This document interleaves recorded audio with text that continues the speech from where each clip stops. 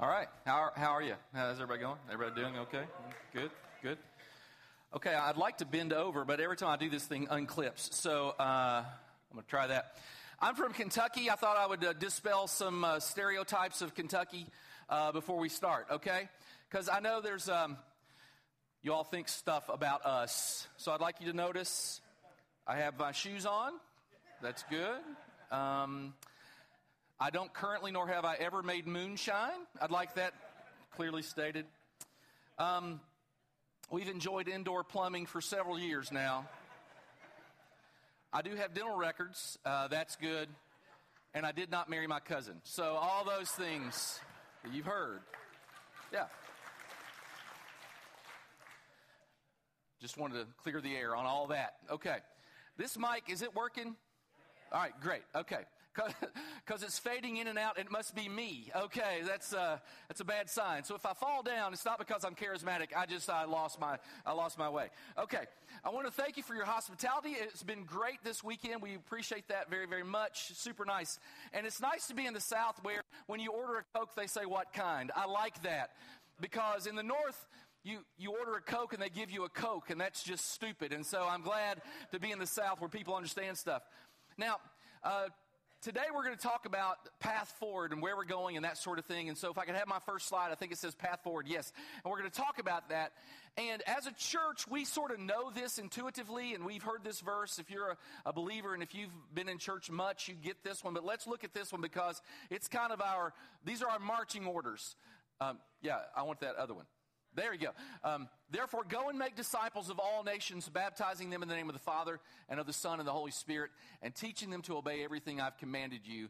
These are the words of Jesus, right? And we all sort of know that this is what we're supposed to be doing. By the way, we're going to be in Luke 5 today. If you want to be there, you want to find that in your Bible. You might want to find it on your phone or your tablet. Okay, so these are our marching orders. The question we have today, let's go to the next slide, is that a quantity or a quality issue of going and making disciples? Do we make better disciples or do we make more disciples? And the answer is pretty obvious. I mean, we make both. Our ambition should be go and make more and more better disciples, right? I mean, we should do both of those things. It's really important that we don't get that confused. And so too often, churches get comfortable with the people that they already have, and we become clubbish. We become like a cruise ship. How many people get on a cruise ship once the ship sails? You're hoping nobody, right? I mean, like that's pirates if they get on board. And too many churches function as a cruise ship rather than a life-saving vessel. So we have to kind of know, all right, it's not just that I'm not going to get smarter in my faith. But that's good. Getting smarter, knowing more is great. But it's also I'm going to bring others in to join the family. All right? And Jesus was not easily impressed. The things that impressed him, I have a slide for this. Extravagant love, acts of service, expressions of faith. I mean, if you think about it, we think Bible knowledge. But the Pharisees had tons of Bible knowledge, and Jesus was never impressed with those guys. They really, really tithed, and I think tithing is a great thing. They were meticulous in such things. But Jesus never said, wow, that's really awesome that you do that. Now, this particular service, you have a ton of pressure on you, as do I. I mean, it's like that show, The Bachelor, right? I've never watched it. If you watch that as a man, you have to put your man card in. I mean, so I've heard. And evidently, from the highlights I've seen, they give a rose or something. And so that's kind of what we're doing. I'm trying to get, other than, I'm going to try to really be honest with you. I'm not sure that always works in those shows. I'm going to give you my heart, tell you what I'm about, that kind of thing. And you have to determine if God wants us to get together. And this is really quick, right? If one of my beautiful daughters came up to me after the service and said, "Daddy, I met a guy last night here at church. And he's awesome and handsome, and we're engaged,"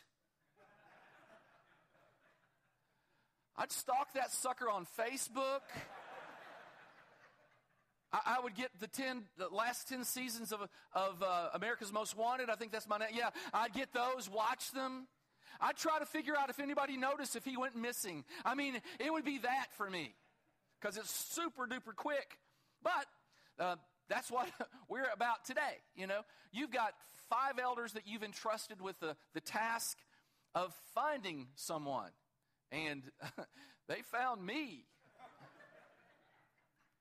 And they're great guys, by the way. I mean, what a pleasure to get to know them. Yeah, it's been great. Now, when you change leaders, you're going to change how things are done.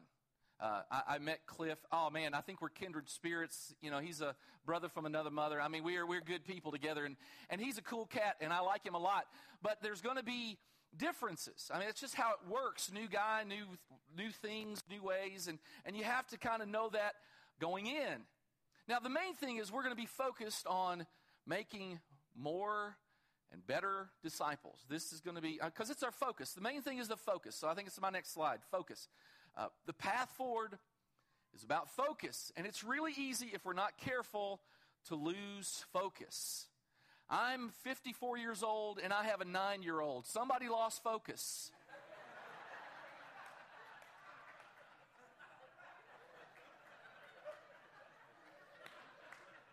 She's sitting right there. We had heard grandkids were so great, we just cut out the middleman. We had our own. Yeah, that's kind of how we did it.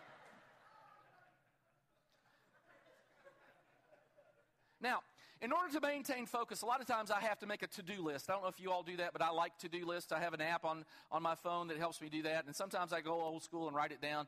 I have to do that in order to maintain focus. I have to know what I'm about to do today, and I try to have an agenda for the day. And you know, you get up in the morning, I mean, one of the great things to do is to say, God, I have an agenda, but if you want me to do something else, show me what to do. But one of the greatest examples of losing focus is a story. You may have heard this. I love this story. It's about the London Transit Authority. They were getting complaints because the buses were driving right by bus stops with people standing there. And they put a full-page ad in the paper that said, we're sorry for any inconvenience that we've caused our customers, but it's impossible for us to maintain our schedule if we're stopping for folks. So even transit authorities can lose focus. Now, one of the really, really cool verses in Scripture is found in 1 Peter. This is a cool verse. Let me show you this. It's a really great verse. This talking to those of us who've decided to step over into faith and to become followers of Jesus. A great, cool verse for us who are believers.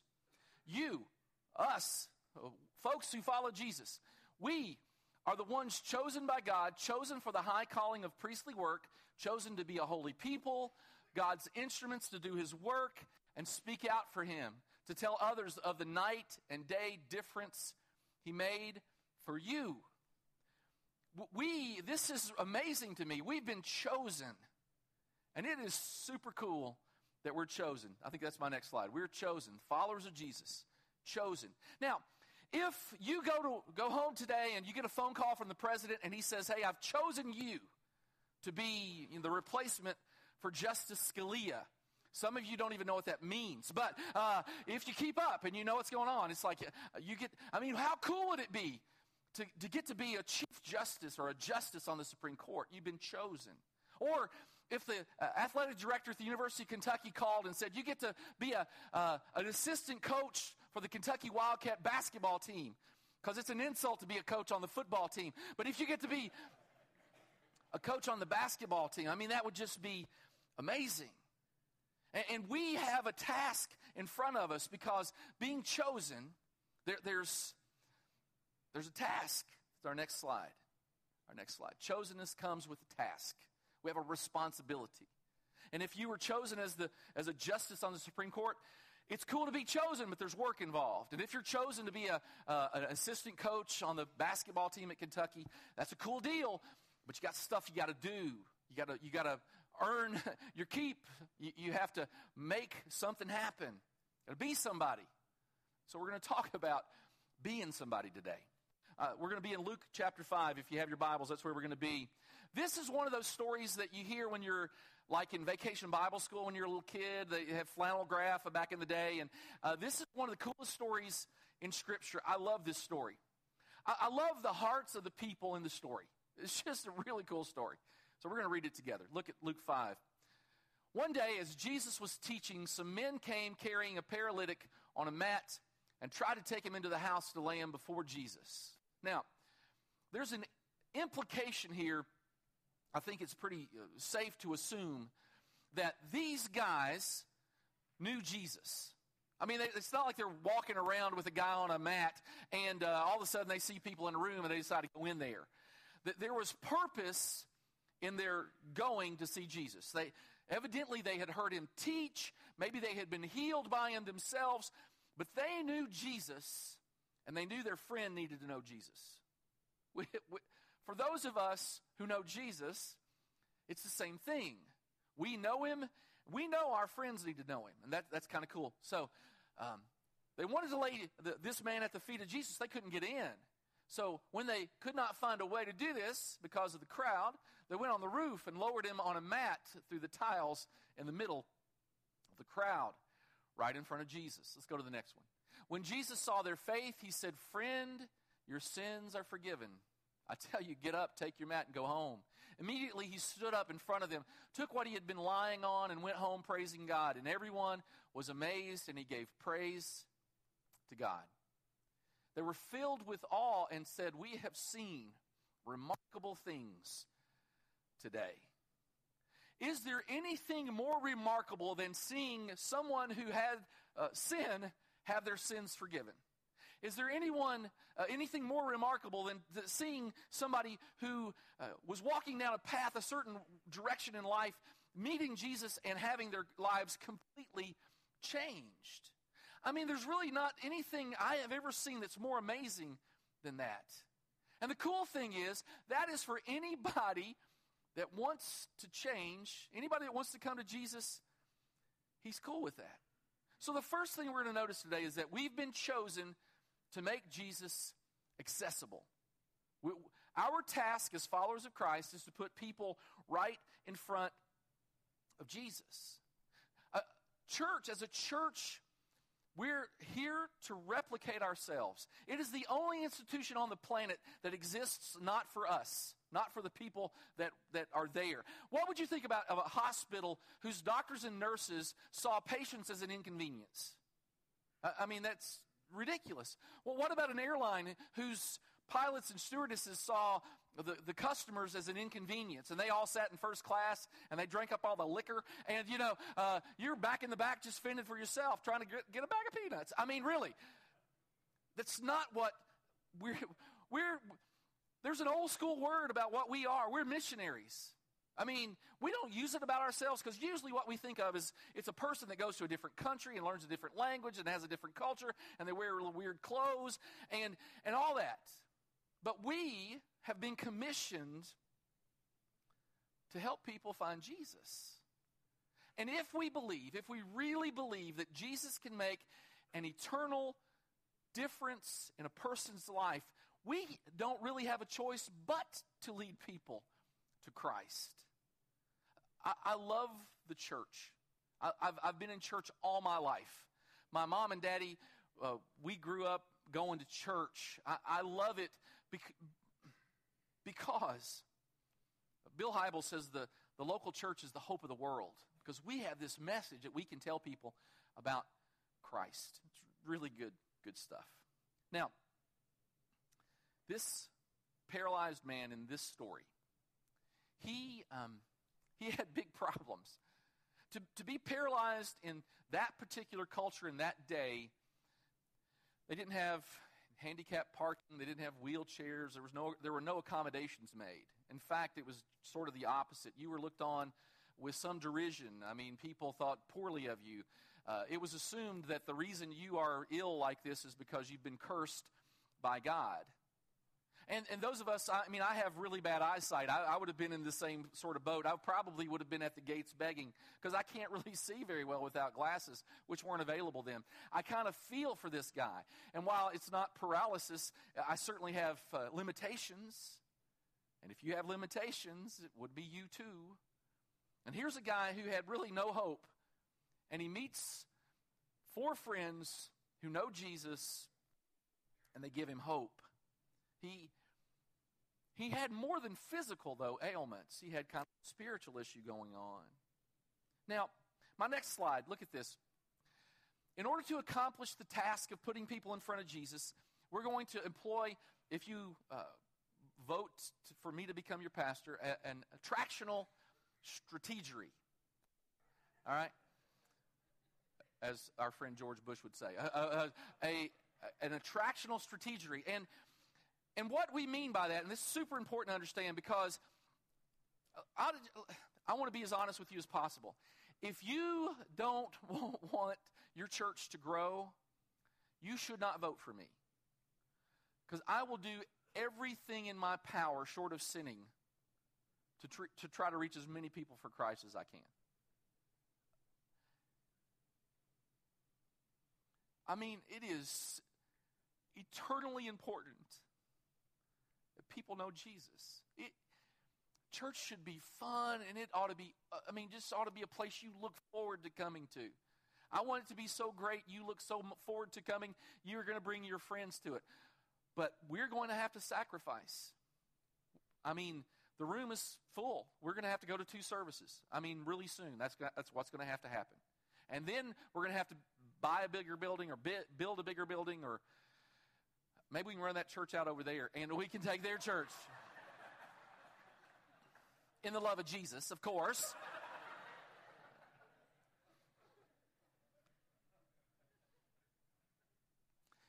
But there is biblical precedent for a come and see model of church. Look at this text. This is a cool text, man.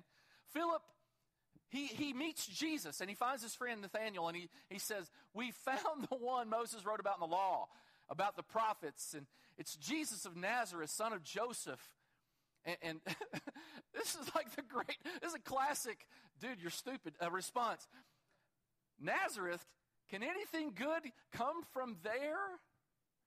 Church, I'm not going to go to church. They're judgmental, they're hypocrites, they're horrible. And Philip's, this is the greatest invitation ever. Dude, just come see. I'm not asking you to make a commitment. I'm not asking you to become a partner. I'm not asking you to give any money. I'm not asking you to do anything except come and see. It's great. It is incredibly strategic. Come and see. And one of the things I think you should do when you invite people to church is you should expect that what goes on the stage will make sense to them. I'll do my very best to explain things. I'll try to make it understandable for folks. I like that we invite guests not to give because really that's not where they are yet. It's okay to say, hey, this isn't for you. We give because we want to do this. We didn't invite. See, people think you invite them to church to take their money. Like it's a scam. So lay it out there. We're not here for your money. You don't have to give any money. It's okay if you don't give any money. Parking is going to become an issue here. And it's just kind of, maybe it already is. We parked early, and we parked often, and we parked over there. I don't know what it's like. And in getting off this property, it's going to be nuts, I suspect. That's okay. But making it understandable. Have you ever been in an environment where you didn't understand what was going on? Miriam is Swiss. We married 25 years ago. About maybe our first year of marriage, we had the opportunity. This was before we had kids and still had money. We took a trip to Switzerland, and all of Miriam's people were there, and it was great. And we met. I think it was in Zurich. I don't remember now, but someplace she has cousins, and I think her dad is one of 11 kids, and her mom is one of 8 or something. Is that close? Close. She's so sweet. She didn't correct me. Thank you. So there are lots of aunts and uncles and cousins, and we met at somebody's house. I think it was Uncle Hans, but I can't remember. Isn't that a great Swiss name? Uncle Hans. And we had a meal together, and everybody's speaking Swiss German but me, because I can't hardly speak American English. And they're speaking Swiss German, and one point of the conversation, I'll never forget it, they all look at me and laugh.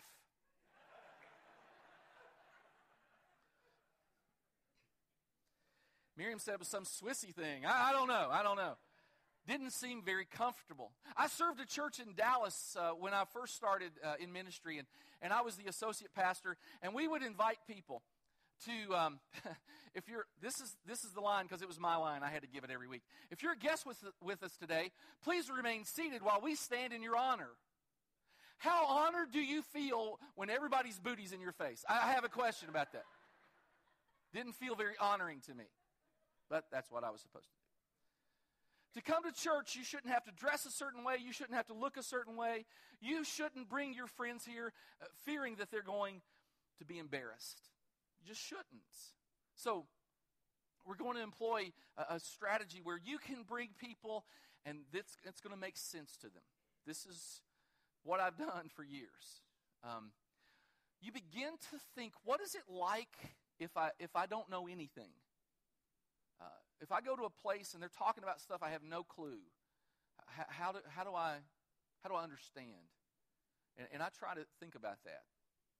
The second thing that we're going to do is this. We've been chosen to work as a team. Man, you guys have this down. I told the group last night, for people to be in Portable Church for 9 or 10 years, you're either super dedicated or really stupid. And I don't know which it is, because that is really, the level of dedication is off the charts. I mean, to pack up and put out and pack up and take away, that is, it takes tons of effort. But teamwork is super effective. Now look what happened. It's in Mark. Check this out. Same story, different book of the Bible. Since they could not get into Jesus because of the crowd, they made an opening in the roof above Jesus. After digging through it, they lowered the mat the paralyzed man was lying on. Now, you get the picture, flat roof. They tore it open, and they dropped him into the hole. Kind of lowered him on ropes on this mat, which took some coordination, by the way. It's pretty cool stuff. One of the greatest things about God is that he uses ordinary people. That's my next slide. Ordinary people. Now, the cool thing is I'm ordinary people. I'm pretty much pinto beans and cornbread. You know, I am not filet mignon. I'm ordinary. My daddy was a truck driver. My mama was a homemaker. I don't ever want to look at my family tree. I'm afraid of it. I suspect there's more bootleggers and horse thieves than dukes and duchesses. I mean, you know, when they have that Ancestry.com, it's like, I don't care. I don't want any part of that. I like the fact that God, he doesn't just use ordinary people. It's part of his strategy. Look at this verse. It is amazing to me. God deliberately chose things the world considers foolish. On purpose, he chooses ordinary folk like us. Not superstars. God deliberately chose things the world considers foolish in order to shame those who think they're wise. And he chose those who are powerless to shame those who are powerful. Oh, I think it's more. There's more. Go to the next one. God chose things despised by the world, things counted as nothing at all, and he used them to bring to nothing what the world considers important, so that no one can ever boast in the presence of God. He does it for a reason. He does it for a reason. So that he receives all the glory. Another cool verse in Scripture, this is my life verse, I thought I'd share it with you today. Joseph was well built and handsome. Life verse.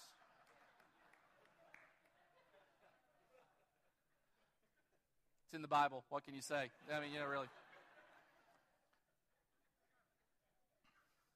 Be hating. I mean, really, that's a pretty good verse.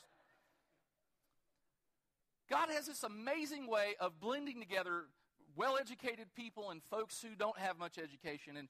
And he blended together Jesus on his team, his 12 disciples. He had a guy named Simon the Zealot, which would be so anti-government. They were cloak and dagger guys. I mean, the zealots were people who held a knife under their cloak, hoping to find a Roman by themselves so they could off them. I mean, that's how bad the zealots were. He had a Roman hating zealot in his group, and then he also had a guy named Matthew who was a tax collector for the Romans. I mean, can you imagine the day Jesus came home and said, "Hey, my boy Matt is one of us now"? And Simon the Zealot is like, are you, that's nuts. And Jesus brings people of different ideologies together because teamwork is incredibly effective. I mean, he does it for a reason. Teamwork is effective. Look at this next slide. Jesus said, I'll never turn anyone away who comes to me. It doesn't matter where you're from, what you do. Oh, teamwork is effective is my next slide. I got a little bit ahead of myself. Let's go to this next one. Luke 5, when Jesus saw their faith, he said, friends, your sins are forgiven. He brings us together so that we can have an opportunity to bring other people to Christ. Now, first, he healed the man spiritually, then he healed the man physically. I'm not sure God always wants us to be healed physically. I've got stuff going on I'd like him to heal. He hadn't healed it yet. I'm not sure it's always the case. But I do believe he wants people to be healed spiritually, everybody to be healed spiritually. Look at this next verse. Jesus said this, I've come in order that you might have life in all its fullness. So these guys lower the dude right at the feet of Jesus. And Jesus heals him physically and he heals him spiritually. And mission is accomplished. And I don't know about you, but when I get my to-do list and I get to mark something off my to-do list, there is this sense of accomplishment. It is an amazing thing. In fact, some days I'll do stuff that wasn't on the list and I'll make it a list just so I can check it off. I feel like I've done something for the day. These guys are walking home with the guy carrying his mat. All 5 of these cats together, they're walking, and on their to-do list, get healed, check. Find Jesus, check. Mission accomplished. That's a pretty good day. It says that they went home praising God. It's a pretty good day. Being chosen, third thing, means that we get to serve people. We get to serve somebody. It doesn't particularly have to be at church, but you find a place to serve. One of the most revolutionary things for me is when I began to understand this next slide, that we serve God when we serve others. It will revolutionize your life. You'll be looking for opportunities to serve somebody when you realize that when I serve somebody, I'm serving God. It could be working with Habitat for Humanity, building a house. It could be coaching a team. It could be taking some food to your neighbor. It could be mowing their yard. It could be clipping their hedges. It could be a million things. We have a homeless guy in our town that kind of comes in the church sometime. Our church has showers, and he showers there. And every time I see him, I just think, man, I have an opportunity today to serve God. And, it is one of the coolest things to give somebody that has nothing something. And people that have need to help somebody in need. It is one of the greatest things that we get to do. Now, one of the things we'll do at our church, if you call me as your pastor, is we'll strive for excellence. The Bible says this, and I live by this verse. Look at this. Whatever you do, work at it with all your heart, as working for the Lord and not for man. I used to be kind of a perfectionist, but then I realized if God only used perfect things, he wouldn't use me or you. It doesn't have to be perfect, but I think our offerings to him should be really well done. And there's going to be a cost involved. Those guys had to replace a roof, I would think. It wasn't like they dug the hole in the roof, dropped the guy down, and then just left it.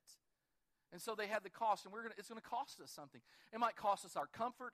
We might have to park up the street. We might have to ride a horse in here. I don't know. Do you have like a stable? That would be good. Oh, we have that field behind. That would be fun. Okay. The bottom line is this. This is huge. It's not about you, and it's not about me. Our task as a church, as followers of Jesus, if that is you, our task is to place people at the feet of Jesus. We don't save them. We don't heal them. We just take them to the cat that can do it. Jesus, he's amazing. He's changed my life. He has healed my marriage. He has given me blessings of girls. I've got so many girls I don't know what to do with. They're everywhere. These are all blessings. Man, I love him. And I want other people to love him too. Part of what we do as a church, I think, are these things. Can I have my next slide?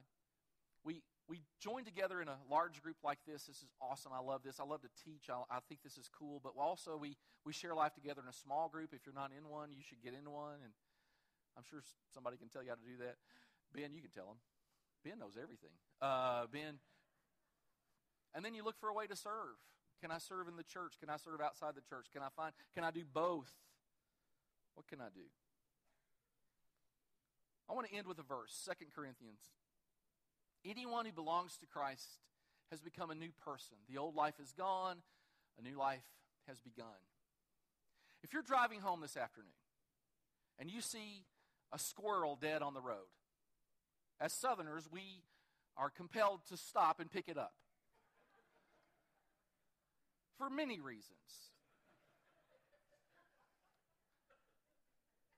It's free. It's convenient. It's already been gutted and tenderized. I mean, think about it.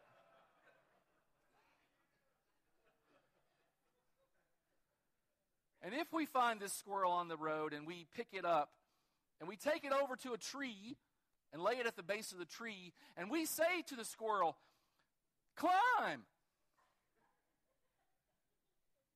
and it doesn't respond, and we say it louder and more often, the squirrel doesn't really need motivation. It doesn't need inspiration. That squirrel doesn't need to turn over a new leaf. That squirrel needs a new life. We don't need to motivate or inspire or challenge people to turn over a new leaf.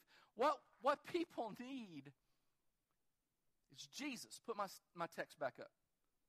Because when we find Jesus, we become new. We're reborn. People need to be reborn. Father, we thank you for this time and this day and this message and this challenge to us. And we pray that as we close out, that we would accept the challenge of being part of something bigger than ourselves. We would accept the challenge of becoming uncomfortable, of sacrifice, so that people might find Jesus. Help us to be like the 4 men in the story who loved their friend so much they were willing to sacrifice and risk. And help us to be people who place folks at the feet of Jesus.